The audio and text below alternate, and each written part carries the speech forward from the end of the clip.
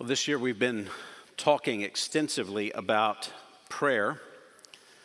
We began the year unpacking Matthew chapter 6 and the instruction on prayer that our Lord gave to the disciples, the model that they should use and follow in prayer. Dalton helped us earlier this year from Philippians 1 in seeing what our interceding for each other could and should look like.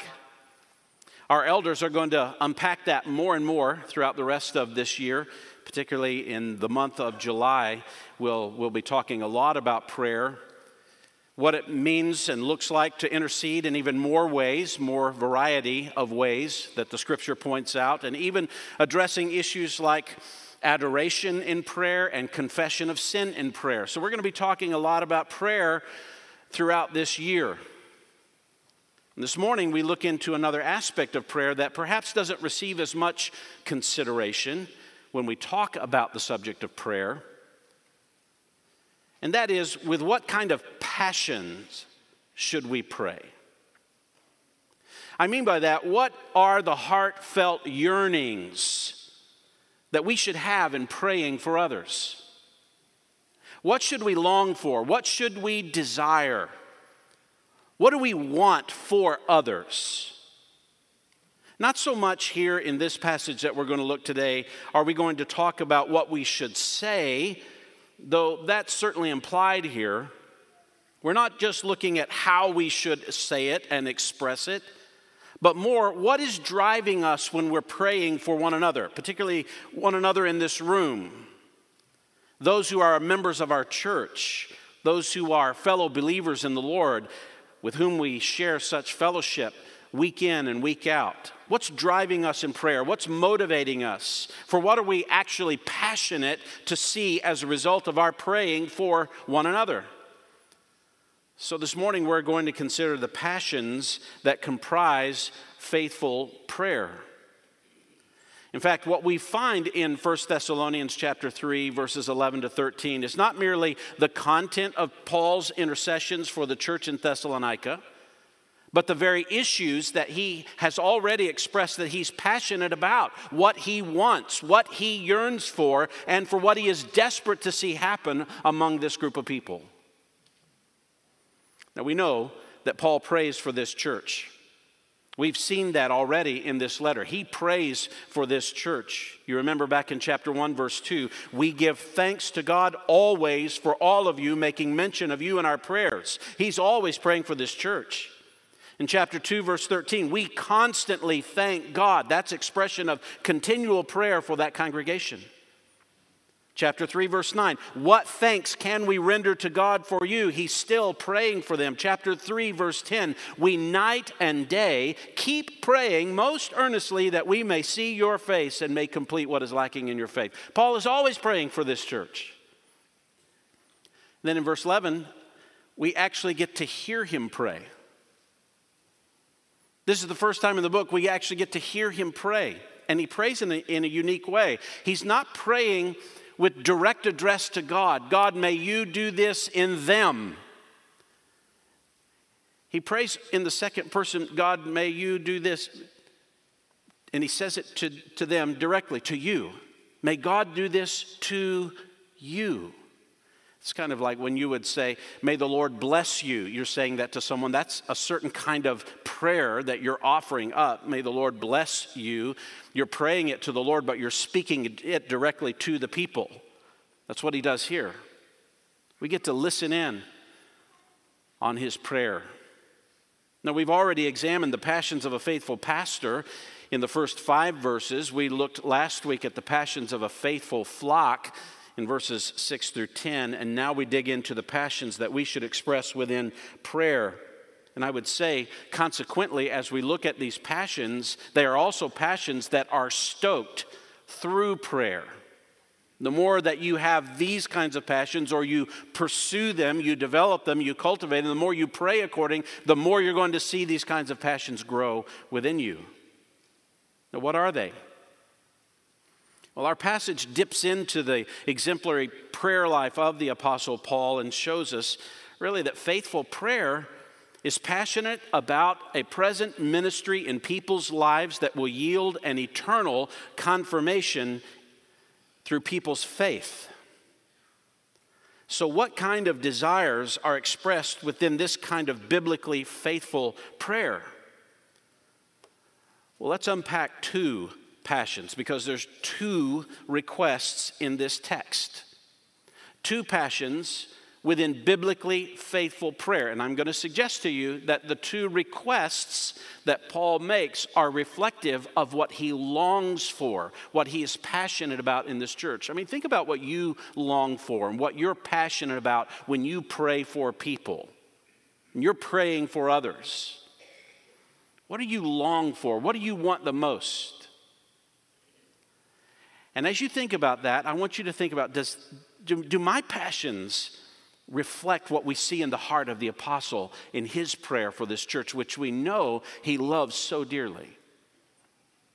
So two passions within biblically faithful prayer for others. First of all, we've talked about this a bit, but he says it again, and we need to hear it again. This is a passion for personal investment in others. This kind of point, this beginning, is really a struggle for all the introverts in the room. It is. Me being one, or supposedly one, like, personal investment. Yes, I want that too, just on my terms. But this is what he's passionate about. Personal investment in others. Verse 11.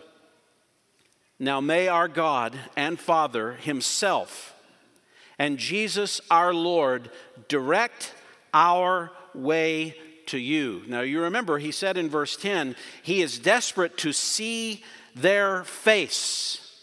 And so on the heels of that he says, so I am begging God to see you, for him to direct our way to you. I mean, how many times has Paul in this letter said to this church, I can't stand it any longer. I want to see you.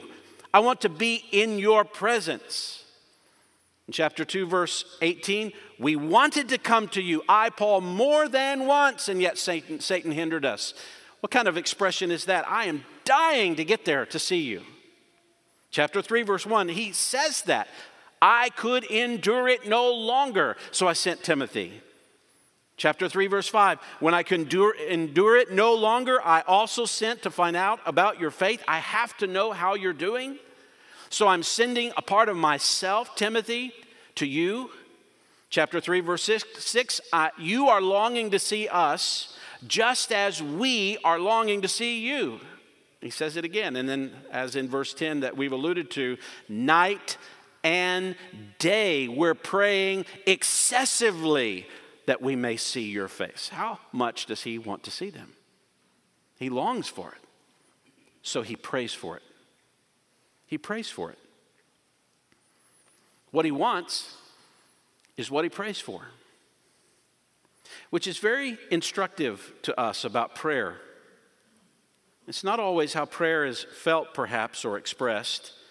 We know that we need to pray for people, and we may even have biblical insight into what it is that we're to pray for them or what we should want for them.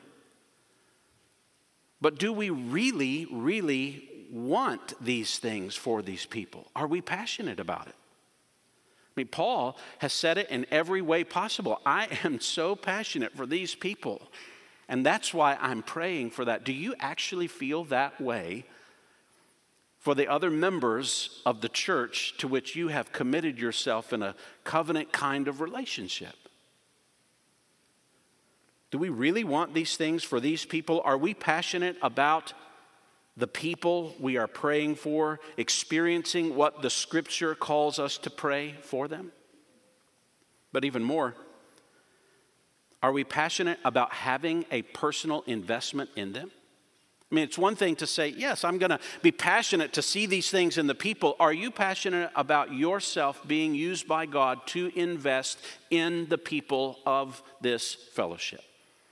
Because that's what Paul's expressing here, of how desperate he wants to be with them, and he's praying within that desperation. So let's unpack that a little bit about how Paul expresses this passion to invest in others. I want you to notice that he appeals to the full involvement of God to bring them together. Did you see that? He is praying for the full involvement of God to make this happen. Now may our God and Father himself and Jesus our Lord. He could have just said it very simply, may God direct our way to you. He did not say that. And I don't think, based on studying Paul for a while, Paul just throws words in there to fill space. Do you? I don't think so. This has to be something intentional and specific. May our God and Father himself and Jesus our Lord direct our way to you. Clearly he's praying to God the Father. Jesus taught us to pray to the Father, our Father who is in heaven. But he also prays and makes appeal to the Son, Jesus. And I think likely, this is just me maybe reading between the lines a little bit. We could quibble over this later, and you might be able to pin me down and say I'm wrong, and let's talk about it later. Not now, but later. Let me tell you my thoughts on this first. Likely we could see the implication of the Spirit in that phrase, direct our way to you.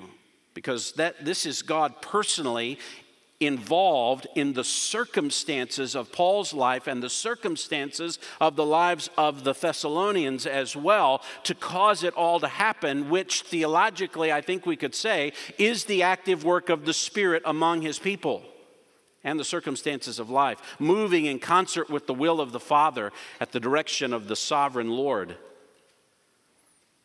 So if the Trinity is invoked here, I would think that whatever he's praying for is highly significant.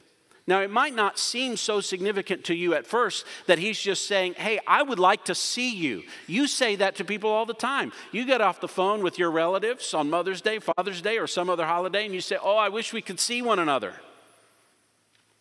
But you don't normally say, I'm invoking the Trinity so we could see each other. Well, that's what he's saying here, isn't it? I'm praying for the full involvement of everything that God is, that he would help us see one another. And it's right at the beginning of the prayer. Right at the beginning. This is a little like us and how we pray and how we're taught to pray in Jesus' name.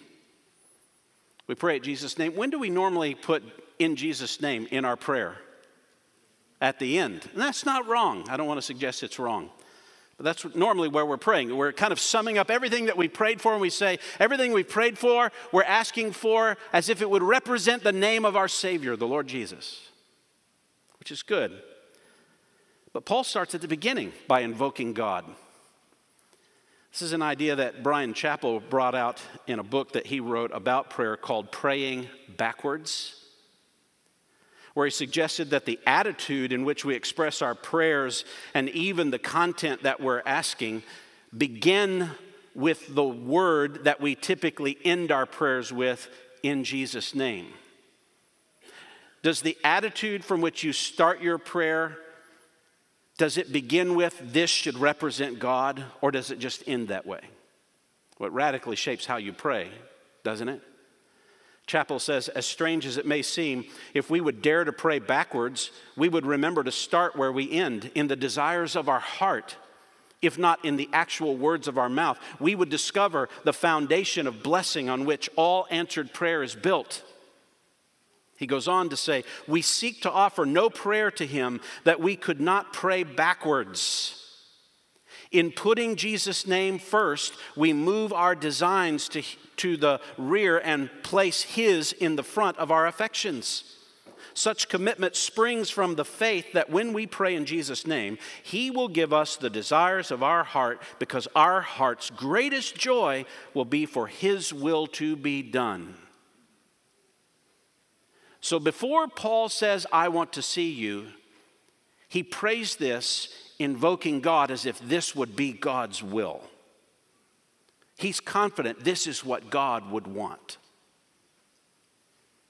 Would you be so confident to appeal to God in this way for the things that you want most? Just as a note here, he recognizes that Jesus and the Father are God.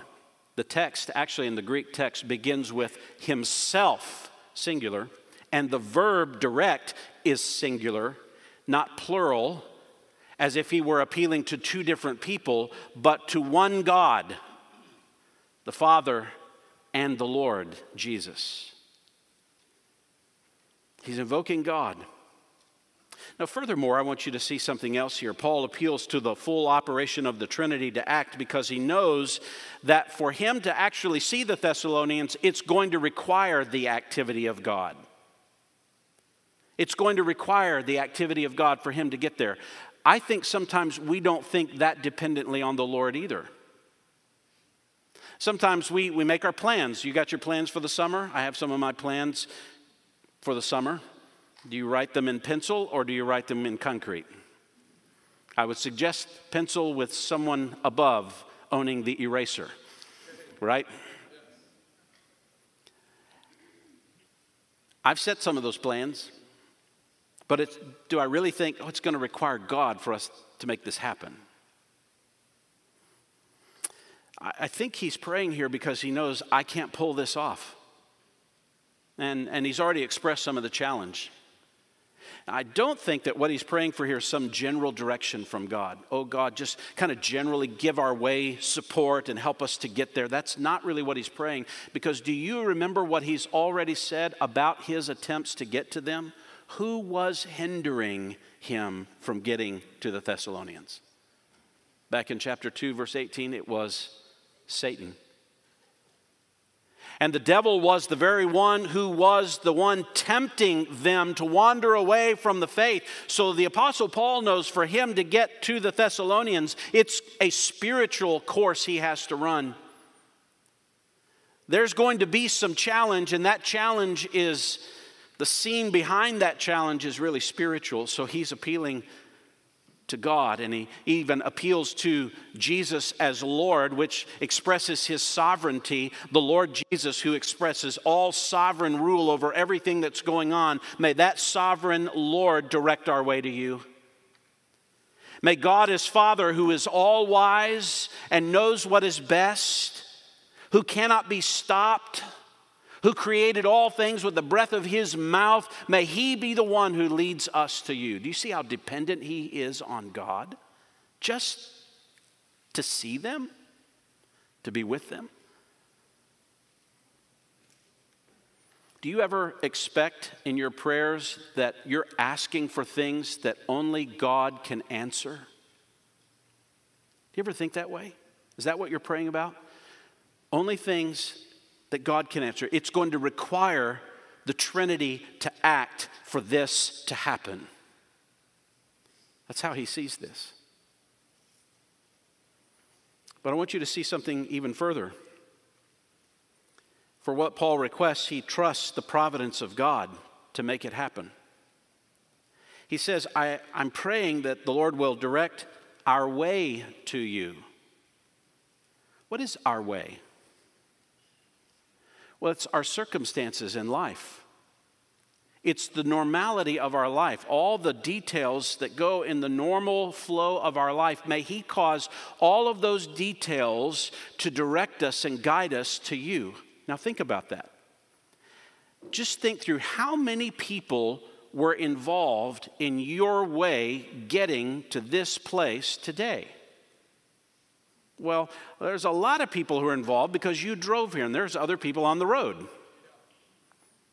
And you took for granted that none of them hit you this morning. Or none of them stood in your way. You have family members, and as we all know, if you have family members who are trying to come to church, it's like fine spiritual warfare every Sunday just to get here, isn't it? Why is everybody such a bad mood on Sundays? Why is it so hard on Sundays? I wonder. But he's talking about our way, just the normal circumstances of our life, how our life goes. God must direct all of those circumstances. He must lead and guide those circumstances so they end up bringing him back to them. He's praying for God's providence, isn't he? Because God's governing all things to his glory in the details of our life. So does that mean that Paul is just passive in his attempt to get back to them? Is he just kind of let go, let God, hey, if God wants us back, we'll get back there?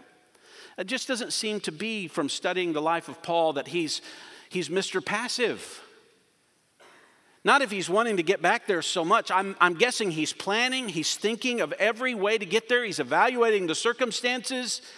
He's looking at steps he could take to respond to what's going on around him in the present, praying that God, would you use this to get me back there? Trusting that God will direct all of those things to bring them back together. Now let me play that out for you just a little bit. Let me play that out for you. Paul is passionate to get back to them as quickly and as soon as he can. You hear that in how he's written this letter. Did it work out that way? Did it happen? Do you know? Well, if we go back to the book of Acts and we just examine what happened in the historical setting, it's really instructive knowing how desperate Paul wanted to get back to them. Well, how did it work out? Did God direct his way back to them? Well, he did. He did. But I want you to think through how it happened. If you went back into the book of Acts, Acts chapter 17 is when he comes to Thessalonica. Acts 17 also says that he was run out of Thessalonica, down south into Berea. Jews from Thessalonica heard he was preaching in Berea, so they marched down there and run him out of that city. And he goes down to Athens, even further south. And in Athens, he's preaching there on Mars Hill to the leaders and authorities and the philosophers of the day. A few people believe, most do not. No church that we know of is established. So he leaves Athens and goes even further south into the region of Achaia and the capital city of Achaia, Corinth. Acts chapter 18 records him going to Corinth. And he spends a considerable amount of time in the opening days of his ministry in Corinth, from what we learn, because he's waiting for Timothy and he's waiting for Silas to come. And they were in the northern parts of the Grecian peninsula, and they had to make their way down, which would have been likely months before they actually got there. And the beginning of Acts 18 says that it actually happens. So he's probably there for months.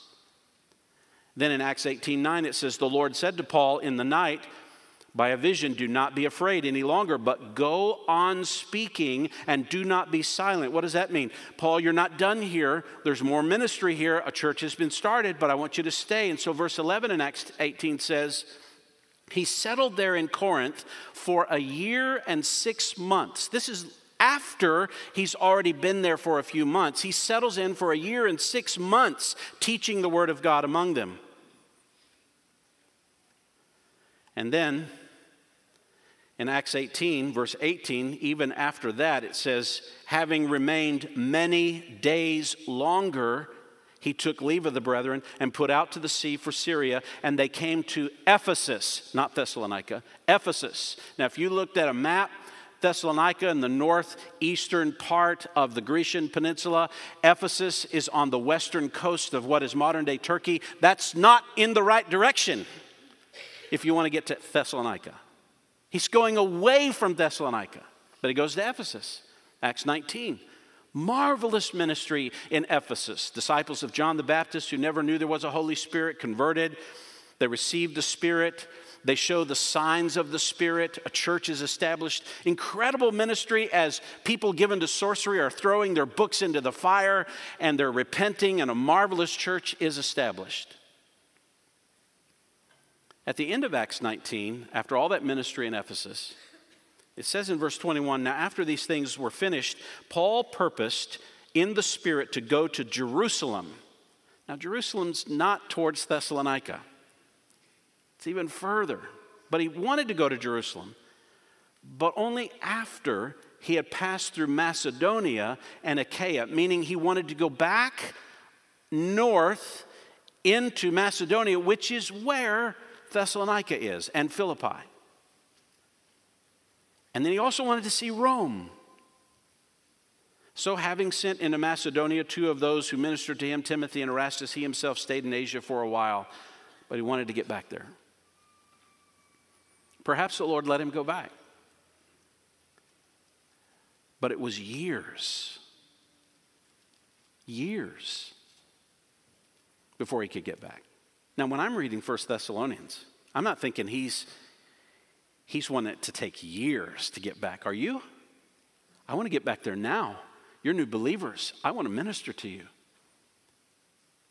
And I'm praying for God to direct our way to you. And you might say, well, God said no. Well, why wouldn't he want him to go to Thessalonica? For these young believers, they need the Apostle Paul. They're all alone. There's such opposition. Why would he not say yes? Well, how many other things in your life do you wonder that about?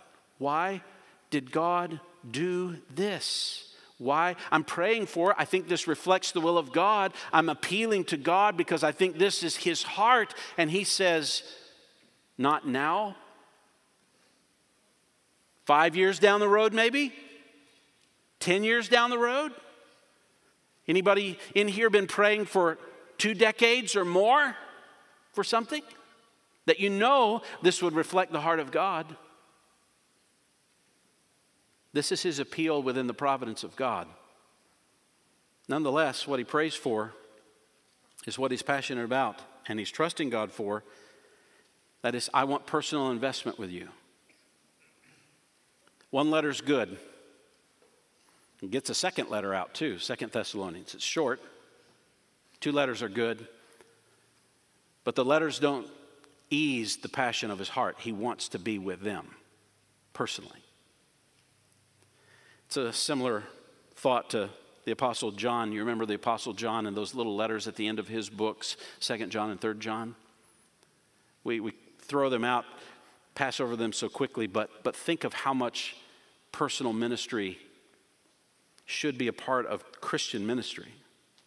John says in 2 John 12, though I have many things to write to you, I do not want to do so with paper and ink. But I hope to come to you and speak face to face so that your joy may be made full. Your joy being completed needs our personal ministry. 3 John, verse 13, I had many things to write to you, but I'm not willing to write them to you with pen and ink. But I hope to see you shortly, and we will speak face to face. Paul's a writer. We know that. He writes almost half the New Testament, but he's not satisfied with writing. Paul didn't say, yeah, I'm kind of a to myself kind of guy. Just like to write things out. Let's send them to you and be satisfied with writing. That's not how he talks. As D.A. Carson noted about Paul in this passage, here is a Christian so committed to the well-being of other Christians, especially new Christians, that he is simply burning up inside to be with them, to help them, to nurture them, to feed them, to stabilize them, to establish an adequate foundation for them. He never descends to the level of mere professional. Paul is a passionate man, deeply immersed in the lives of real people. This is not someone intoxicated with ideas, but unconcerned about people. Nor is it someone who is content to minister at a distance through books he has written, perhaps, or through younger emissaries. No, this man's ministry is not designed first and foremost to produce ideas, books, or junior colleagues, but to serve the people of God. And to this he is passionately committed, and that passion shapes the prayers he utters on their behalf. And I might add, what he wants so passionately for them, they want to from him. They want him there too.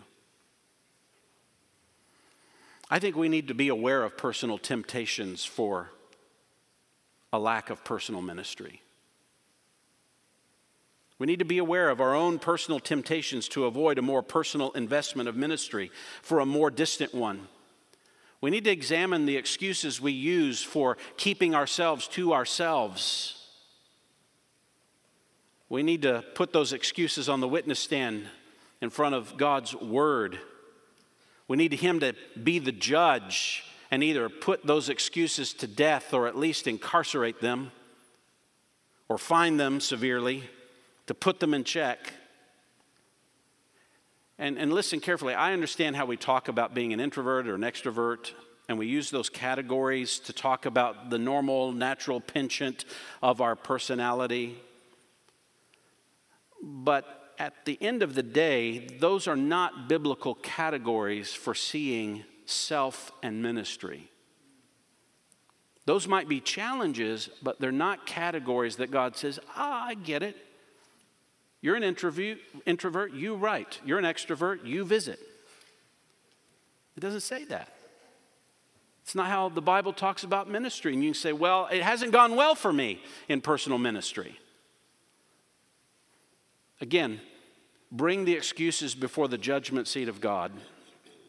How well did it go for Paul? It was a challenge. It created challenges. It wasn't always easy. I just wonder how desperate we are to be personal with people. I get it again. Listen, I understand it. We can't be intimately personal with 400 people. We can be personal. We don't have to be impersonal or shy away. But I would encourage you, if you struggle with this, pray more. Pray more. It's fascinating to see what the Lord does in your heart when you pray significantly for an issue that you struggle with personally. Pray for that. And beyond the prayer, do what Paul is likely doing here, strategizing for ways in which he can get to people. Watch the passion begin to grow. And don't expect that the situations are going to be easy or they're going to be immediately intimate, because that's not how life works. Significant relationships take significant time, and some of that significant time is spent over the mundane and less exciting things of life. That's part of it. It's part of how you grow close to people. But pray for it. Grow in those passions. That is a passion within prayer, is for personal investment in others. That leads us to a second passion within biblically faithful prayer that we want to look at. It's found in the last two verses of this chapter, verses 12 and 13. It is a passion for increased love for others. A passion for increased love for others. Not only is he praying for the Lord to bring him to them, but verse 12, may the Lord cause you to increase and abound in love for one another. That's the second request. But it's also the second passion of his heart. What he prays for here is what he has already exemplified for them. I mean, go back and read sometime chapter 2, verses 1 to 12, and you ask yourself, does Paul love these people? Look how he invested himself in them. Look what he gave up for them. He loves them. So when he says, I'm praying for your love to increase, they already know what that looks like. They've seen it in him. They've experienced it from him. And it's what he's actually going to call them to do more of in chapter 4. He's going to call them to love people through purity in the first part of chapter 4. He's going to call them to love people expansively in verse 9. So he's praying for what he's about to tell them to do. May the Lord cause you to increase and abound in love. And notice again, he appeals to the sovereign Lord Jesus, the Lord, to cause this to happen, to cause them to grow in love. In other words, the Lord has to do this if it happens. That makes me pause for a moment to think about, so what is his view here about love? This love that he's talking about is not just a natural compulsion for some person. It's a spiritual quality that requires divine activity for it to be present and even for it to grow. This requires the Lord. I'm praying for the Lord to cause your love to grow. So this is not just natural affection. This is spiritual love. And this love that requires the Lord's direct involvement is not a personality trait that comes easier for some, but not for others. It's a spiritual quality that no one has outside of Christ.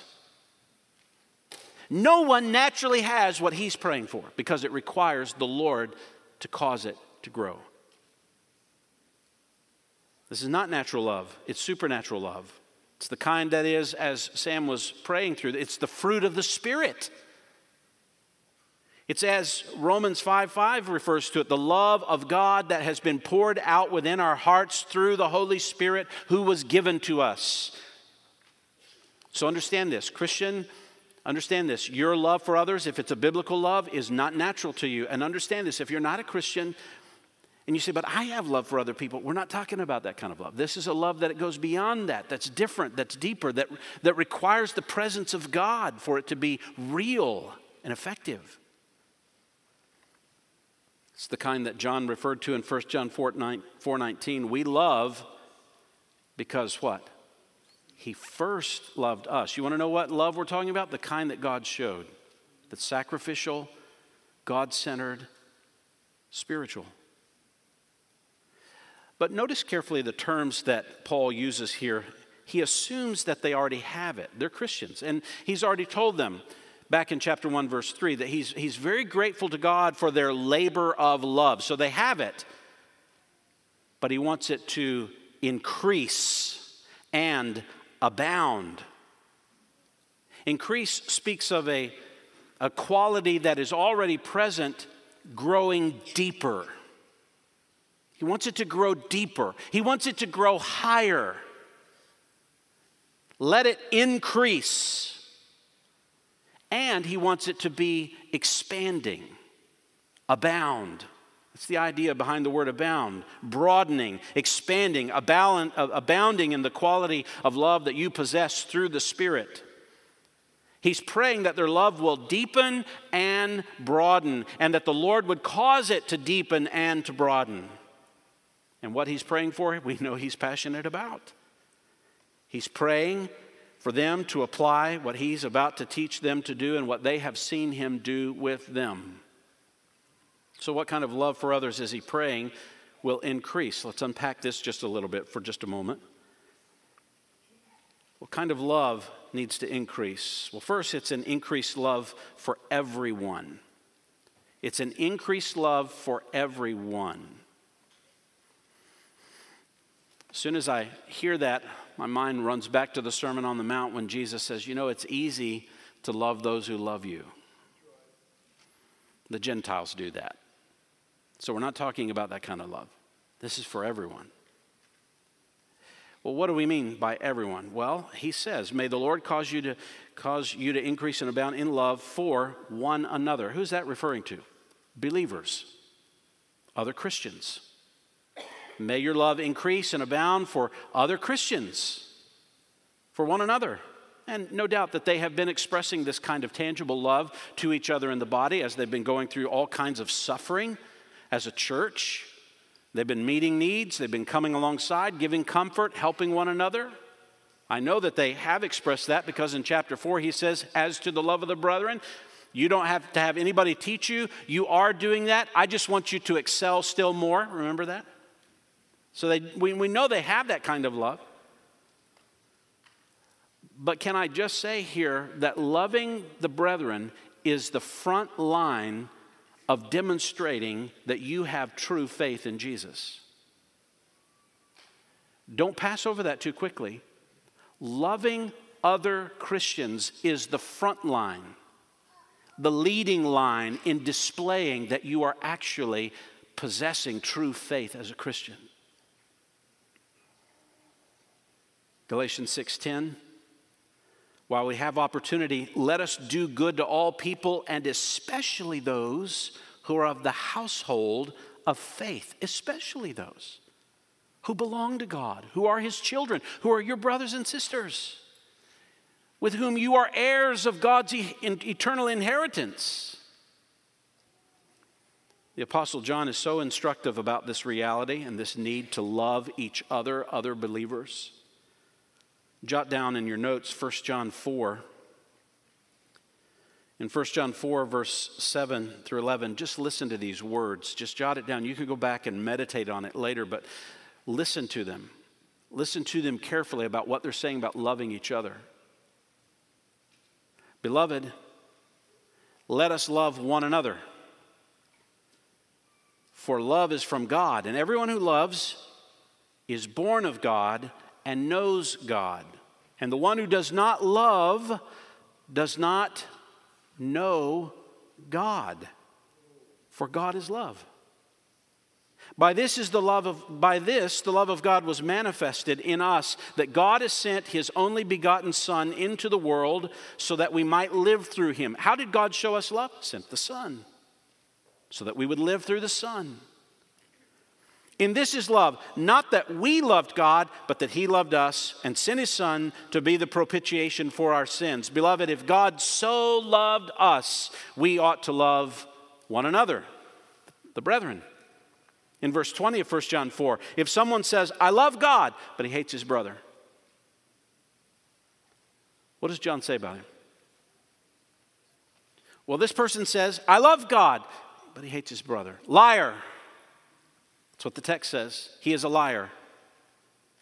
For the one who does not love his brother whom he has seen cannot love God whom he has not seen. And this commandment we have from him, that the one who loves God should love his brother also. You have to love. So the way to know how to apply that is to find the people in the church directory that you have the most trouble loving. It really is. I mean, that is the challenge. Find the people that you think, oh, I love them, but I'll pray for them. That's not the next invitation over for lunch. It's not necessarily the folks we're going out to coffee with next week. They kind of grate a little bit. You say, oh, well, we don't have any people like that here at Summit Woods. Praise God. Isn't that good? We don't have anybody who's irritating here. Why did you laugh about that? No, it's for us to think through. One of Israel's, the chief sin in Israel in the Old Testament was not merely their idolatry. Their idolatry showed up, but what sent them out of the promised land was their lack of compassion for their own people.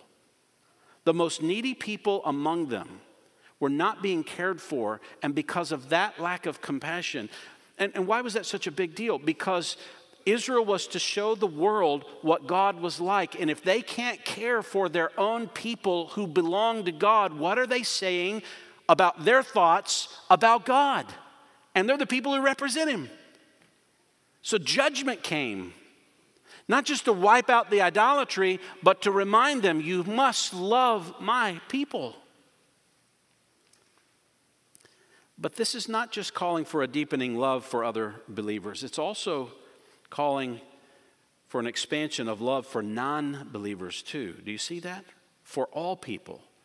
For one another and for all. That's literally, the Greek just says for all, for everyone. For all. Not merely just believers, but for anyone. You say, well, how do you know it's referring to non-Christians? Well, again, if I look at the instruction that he gives in chapter 4 when he talks about love, in verse 9 he says, now as to the love of the brethren, verse 10, you do practice it toward all the brethren who are in Macedonia. But in verse 11, he says, make it your ambition to lead a quiet life, attend to your own business, work with your own hands, just as we commanded you, so that you will behave properly toward whom? Outsiders, non-Christians. So what he's praying for, love for everyone, he's going to call them to do in chapter 4. In fact, Jesus said, loving each other, loving all people, is the basic way we demonstrate that we actually love God first. You remember in Luke chapter 10, verse 25, a lawyer stood up to put him to the test, saying, teacher, what shall I do to inherit eternal life? And Jesus said to him, what is written in the law? How does it read to you? And the lawyer answered him, you shall love the Lord your God with all your heart and with all your soul and with all your strength and with all your mind and your neighbor as yourself. And Jesus said to him, you have answered correctly. Do this and you will live.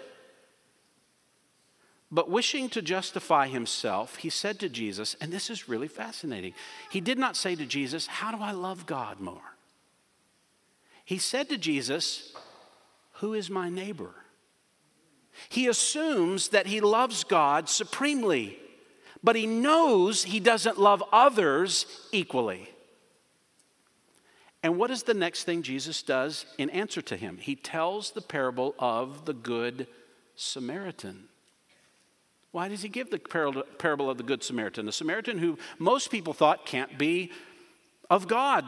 A Samaritan can never know God. And who obviously knows God at the end of the parable of the Good Samaritan? Not the Jewish leaders, not the rabbi, not the priest, not the Levite, not those guys, but a Samaritan who most people thought can't love God.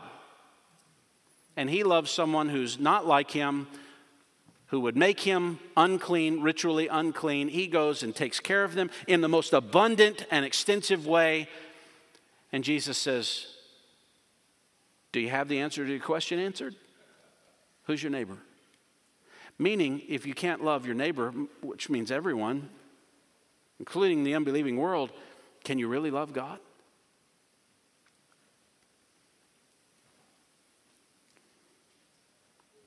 So he's praying. Paul is, back in our text, for you to grow, you to increase, abound in love for each other and for all people, just as we also do for you. So in case they needed an illustration, Paul came to them when they didn't have the gospel, and he loved them. He lived with them. He served them. He worked among them. He met with them day and night, over and over, week after week, not just when they believed, but before they believed. He was a perfect example of this to them. He loved them. So they knew what that looked like. So he wants them to increase in their love for everyone. But I want you to see a second kind of passion for increased love that's expressed in verse 13. Not just for everyone, but he wants an increased love for eternity. For eternity. Now I want you to look at the first two words of verse 13 very carefully. I'm praying for you to increase and abound in love for one another and all people, so that. Or you could put there, in order that he may establish your hearts without blame. That is astounding. That is astounding for us. Loving others is the granite that causes your heart not to waver from the Lord. Your heart is the control center of your entire being. It is how you think, how you feel. It is how you make decisions in life, how you act. That's the heart. And he is praying that you'll love everyone so that God may establish your heart, your inner person, to strengthen it, to establish it, to cause it to be so strong that there's no accusation that could be made. So it's blameless. So think about this. Is your heart weak in its faith? Have you ever thought through this? If your heart is weak, if it's faltering, if it's waning, if it's uneven, have you stopped to examine not how much you love God? How are you loving others? Loving others so that you might be strengthened in your heart. Do you see that? Again, go back to the lawyer's question. How do I know I'm going to have eternal life? Love God and your neighbor. Well, I think I already do the love God part. Well, how about the neighbor? That's where Jesus goes with it. So what is it that causes your heart to be stable and unmoved? The love of the brethren. Could it be that when your heart is more susceptible to being flaky and discouraged and weighed down with guilt and anxiety and thoughts about quitting, it is when you are less likely thinking about others and more about yourself? That's when I notice it in my heart. I am less stable when I am preoccupied with me. Even when I'm serving others, I've given out, I've given out, I've given out, and what do I get in return? I've just turned the table. As soon as I say, what am I getting? I'm preoccupied with me. I'm not serving. I'm not pouring out. I'm not investing. And I start to get unstable. Is this the way it's always going to be? Well, maybe I don't love the Lord enough because I'm not feeling it. That's where it goes, right?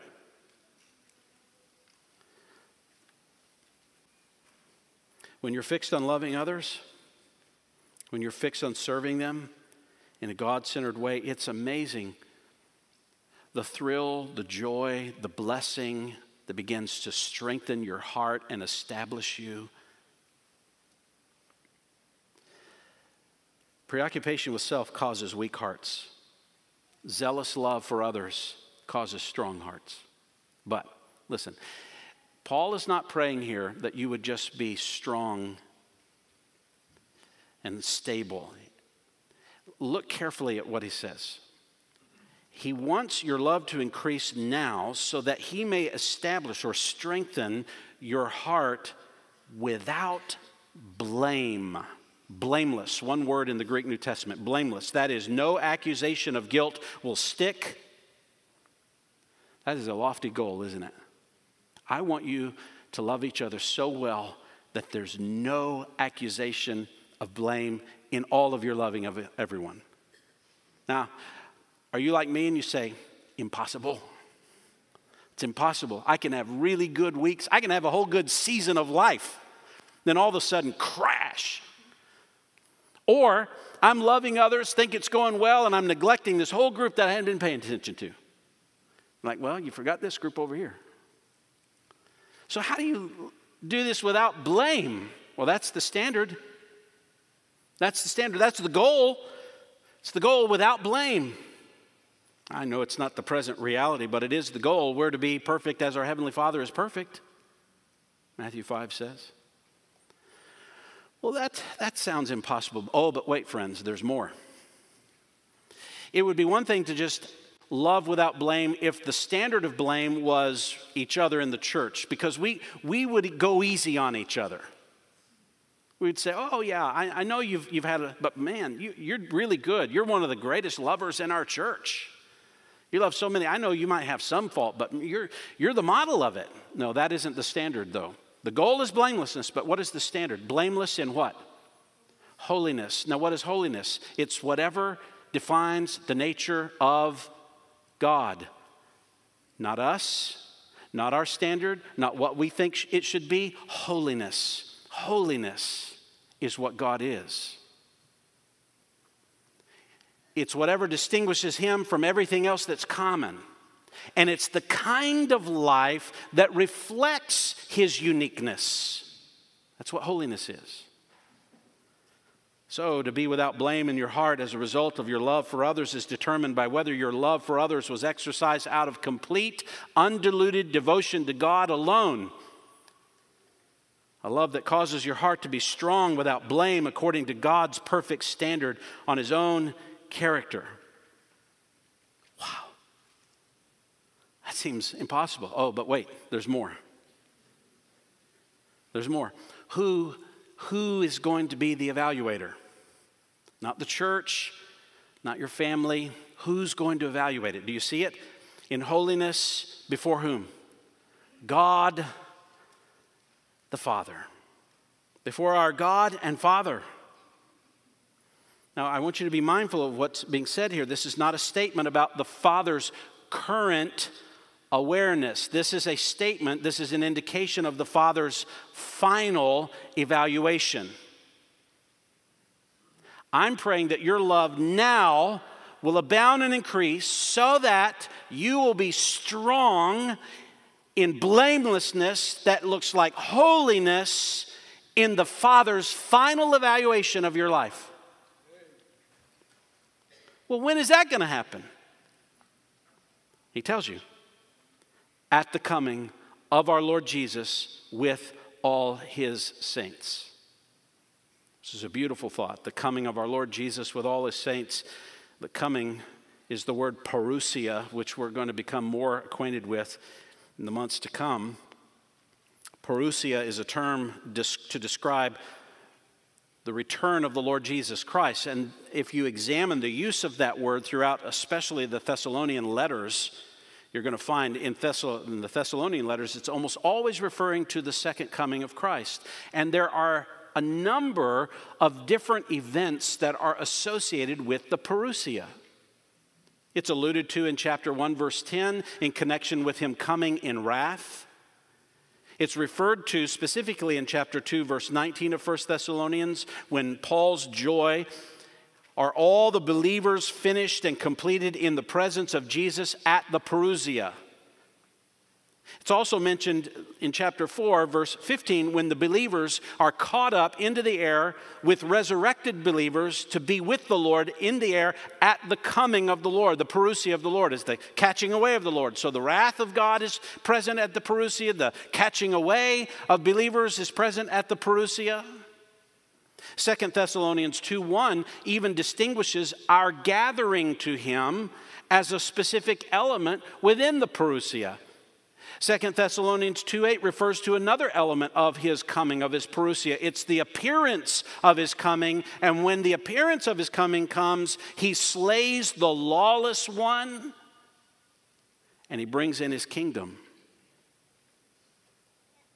But here it refers to an event, the coming of our Lord Jesus with all his saints. There's some debate, does this mean with all of his angels or all of the Christians? Well, all the major English versions translate this as saints, not angels. In fact, when the Apostle Paul uses this word saints, uses this word holy ones, every time that Paul uses it, it refers to saints, not angels. Now, yes, there are aspects and elements of the Lord's return, events connected to the Lord's return that have angels connected to them. But here he's referring to the coming in connection with all the saints. And yet this coming with all the saints is some kind of presentation of the saints before God the Father. Remember, he's praying their love increases without blame, in holiness, in the presence of the Father at the time connected to the parousia. So there's some presentation of the believers before the Father, and they are complete without blame in holiness. Likely it's after that kind of presentation before the Father that the saints come with Jesus to the earth, slay the lawless one, complete his judgment, and establish the kingdom on earth. That's how it seems to flow in the Thessalonian letters particularly. So you take all that together and you notice what Paul is praying for. Perfecting love for all the saints. The kind of love that sanctifies you to the place of complete stability so that no blame can ever be assigned to you according to God's own nature, evaluated in the presence of the Father himself at a period during all that is connected to Jesus' return. Have you ever thought about your love being that serious? Have you ever thought about your love right now of other people being that? Have you ever thought about your love being that connected to eternal security? It's phenomenal. He's praying for an increased love for everyone, but also for eternity. Current love for others will be the evidence for your eternal affirmation by the Father during the return of Jesus. How important is our love? I see why Paul's so passionate about it. He sees how important it is. Especially if these people are his hope, his joy, his crown of exaltation at the coming of Jesus, he wants them to be perfected. It's an incredible thought. The kind of passions you find within faithful prayer for others is a passion for a personal ministry with others. It is a passion for their love to increase among them and others for all eternity. What is it that hinders you from having those kinds of desires for one another and for others? Personal ministry and a kind of passion that wants the love of each other to grow and increase Maybe you need to cultivate those more in prayer. Maybe you could do something. So in the coming months, we don't have a Sunday evening gathering throughout the summer months, and growth groups kind of meet in spurts. Some meet this week and that week, but they don't meet as regularly, it seems. Could you use your Sundays more effectively to cultivate the love of other believers in the church? And could you look at your directory and say, who does that need to start with? How could we do that? How could I engage in that more faithfully? And what do you think the result would be? You think it would create more disgruntled feelings? Of course not. You think, wow, I think that could be good. Well, use your summer not just for self, use it to cultivate the love of God for each other and personal ministry with each other.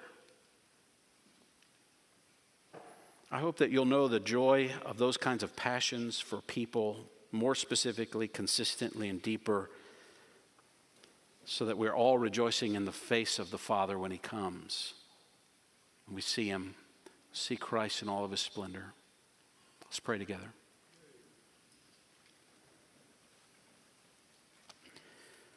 Lord, we pray for your Spirit to convict us where we need this and to challenge us also in ways that we need to be challenged personally and corporately as a congregation.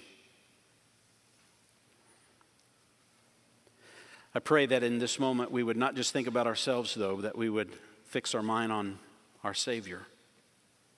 He's the perfect example. He is the model. There's no greater love that we've ever seen than what Jesus has expressed for those whom He bought on the cross. He gave Himself for them so that they would be changed. And He has committed Himself in constant, compelling love for all eternity. So help us to look to Christ. Father, in the moment where we're preparing our heart to take of the Lord's table, remind us that we've seen perfect love.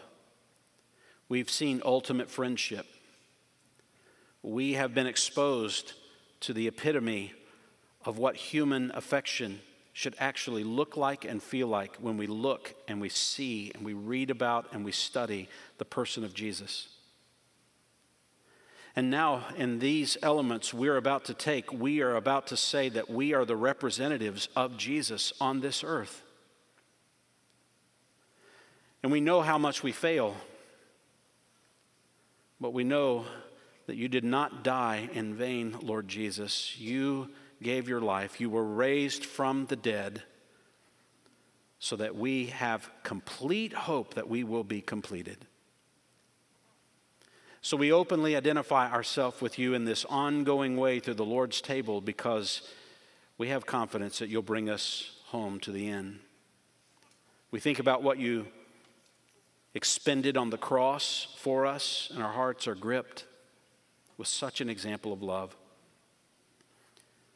Lord, I pray for those who are here who don't know you as Savior, who have not yet bowed themselves before you and your Lordship, that you would again show them there's no greater love. And there's no one who is ever going to make any eternal difference in their life other than you. And that they will one day come face to face with you, either as Savior or as Judge. And I pray that you would turn their hearts to you, to love you with all their heart. And that would be expressed in breaking down the pride that keeps them from loving others. And they would embrace you and love you supremely. Lord, thank you for this opportunity when we can express who we are because of what you have done. We pray in the name of our Savior, Jesus Christ. Amen. And ask the men to come who are going to distribute the cup and the bread. And want to remind you, if you're a member of our church, you're welcome to partake. You don't have to be a member of our church to partake in the Lord's table, but the Lord's table is for those who have publicly identified themselves